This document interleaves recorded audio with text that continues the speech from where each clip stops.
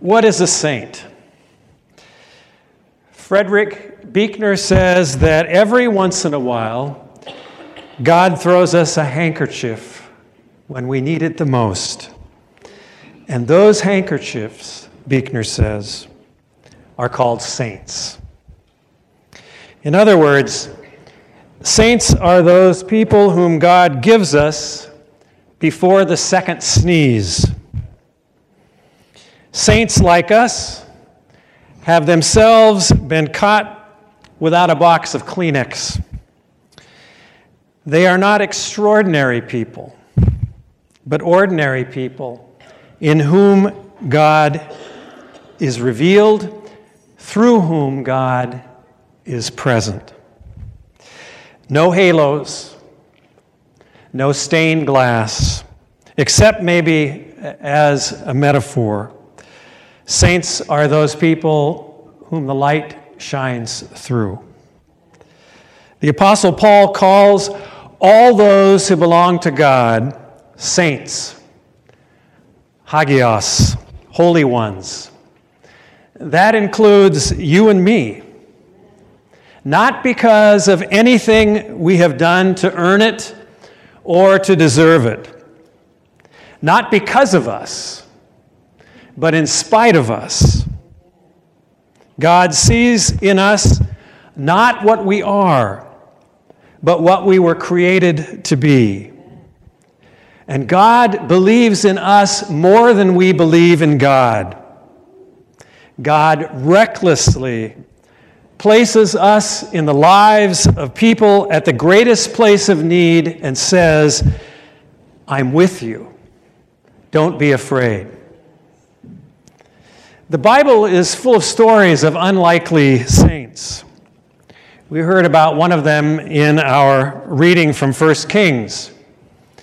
Elijah was, from all descriptions, a crusty, morose, sometimes angry man who called down fire from heaven, struggled with depression, and hid in a cave where God came looking for him, revealed not in wind and in an earthquake, but in a still, small voice. And in the end, Elijah disappears in a chariot of fire, a dramatic exit. Most of us will not leave this life in a chariot of fire. And then there was Moses. He stuttered. Miriam, she sang and danced. Ruth was faithful against the odds. And there was Job, who cried out in desolation and grabbed God by the throat and demanded answers to these questions. Why? And where are you? Jonah ran the other way. Ordinary people. And there were Jesus' disciples. More often than not, they didn't get it. They were clueless. In our text from Luke, Jesus is on his way to Jerusalem, and he sends them ahead into a Samaritan village, and the villagers close their doors to them and reject them. St. James and St. John ask Jesus if they can borrow a trick from Elijah and order fire to fall down from heaven to destroy the village. The word in the text is annihilate them. And Jesus rebukes them. Later, he asks these saints, are you able to drink from the same cup from which I will drink? Sainthood comes with a cross, not fire from heaven. God makes saints out of ordinary people. Paul reminds the Ephesians that saints are not made by what they do, but by what God has done by grace in them, through Christ. God, being rich in mercy, because of his great love with which he loved us, Even when we were dead because we were living in dead things, while we were still messed up and clueless, God made us alive in Christ. And he adds parenthetically, by grace you have been saved. And then again in verse 8, by grace you have been saved through faith, not through anything you have done, not because you deserve it, not because you have earned it, not because you can show everyone how holy you are. It is the reckless gift of God.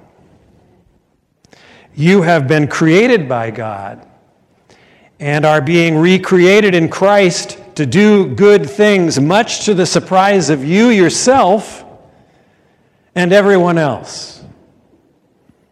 God saw that we would be saints long before we did, long before we gave away our first handkerchief to someone who needed it desperately. The more recklessly we forget about ourselves, the more recklessly we lean into the grace of God, the more saintly we become, in spite of ourselves, not because of ourselves. As Paul reminds us, it is God's work in us, God's mercy and love and justice, hidden in ordinary people wearing ordinary clothes. Saints are given to us by God when we need them the most.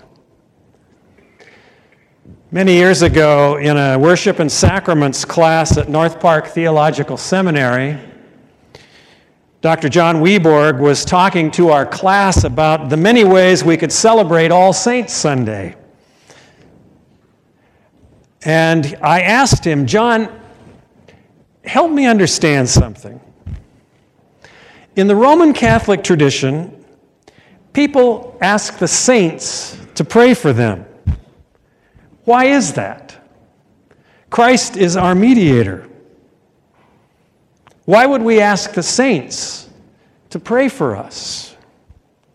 John looked at me over his glasses, and he asked me,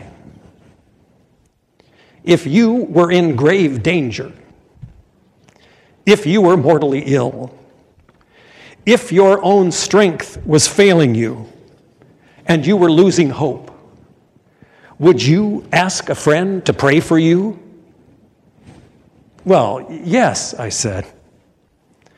Do you believe in the communion of saints?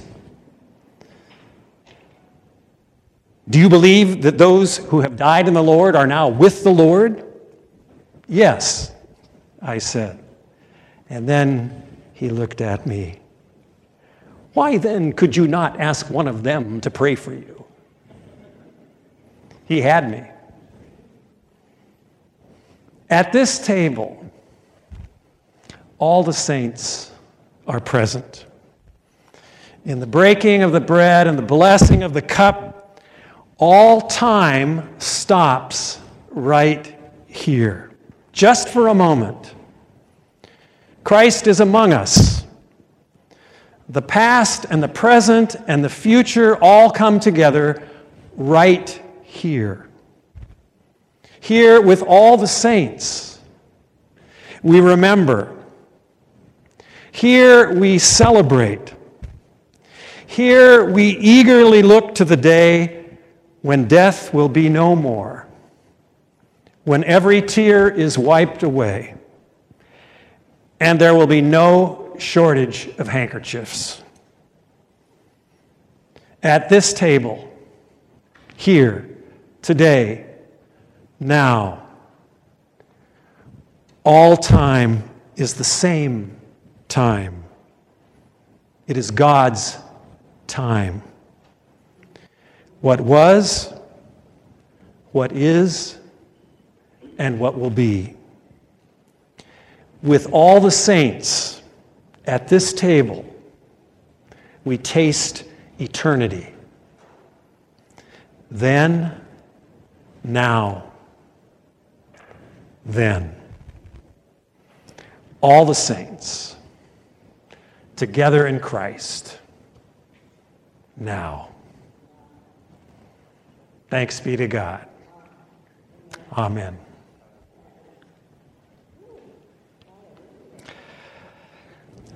We invite you now